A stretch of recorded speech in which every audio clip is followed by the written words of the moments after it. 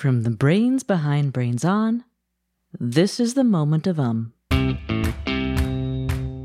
answering those questions that make you go,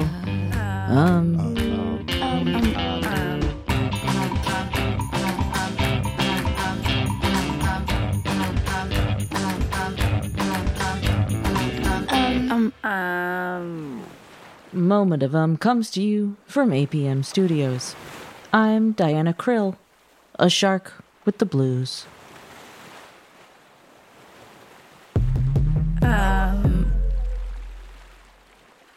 It's hard out here for a shark sometimes.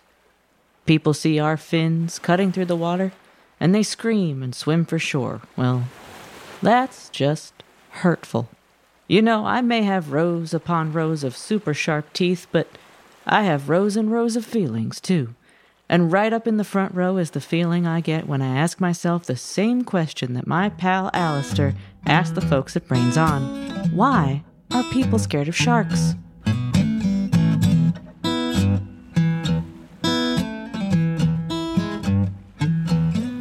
Oh, it's lonely underwater, down where the fishes live. I got no friends around me, but so much love to give. Oh, I'm feeling so sad down in the deep blue sea.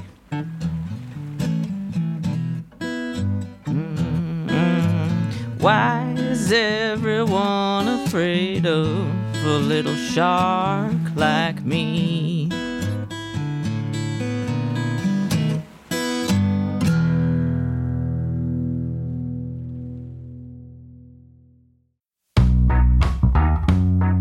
So I was never afraid of sharks, but, it is a fear that a lot of people have, and I think I'd tell people who are afraid of sharks that's totally okay to be afraid of sharks. My name is Melissa Marquez. I'm a shark scientist currently doing my PhD in Western Australia, where I study why sharks are where they are, and also our relationship and how it's changed over time.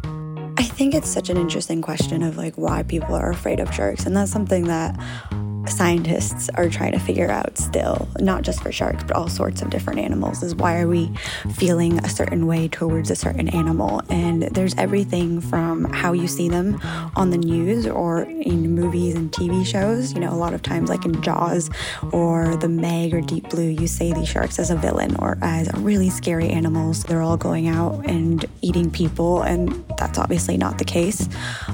Sometimes if you read books or if you see documentaries about sharks, you might have a completely different viewpoint of them and actually see them as these fascinating animals that need protection. But I think probably one of the most powerful sort of things that influences how a person views a shark is how they see them in their everyday lives. And, if you're constantly seeing them as this really scary looking animal, you might then start to think, that's what they are. They are these scary looking animals.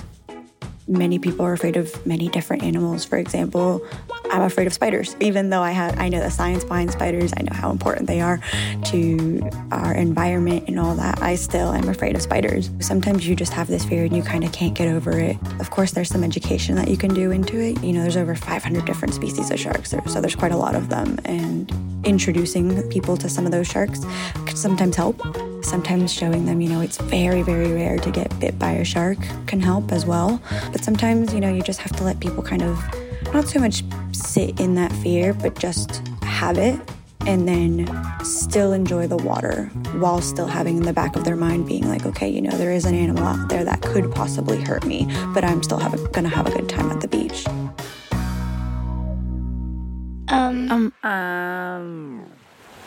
Most sharks like me are predators, but we're an important part of ocean ecosystems all over the world. Sharks help balance things out by eating sea creatures that eat underwater plants. By eating some of these sea creatures, sharks help make sure there are enough plants in the oceans.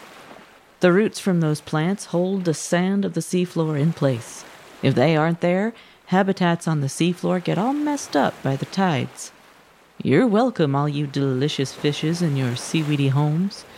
And for all you humans, no offense, but you don't taste that great. We prefer fish and seals, that kind of stuff. So you don't have to be afraid to swim in the ocean. Now how about some more of those deep sea blues?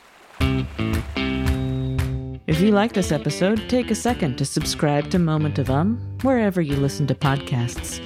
And if you want to soak up more info about our oceans, check out the Brains On podcast, where we have a whole episode all about how plastic affects ocean environments. If you have a question, we'd love to help you answer it.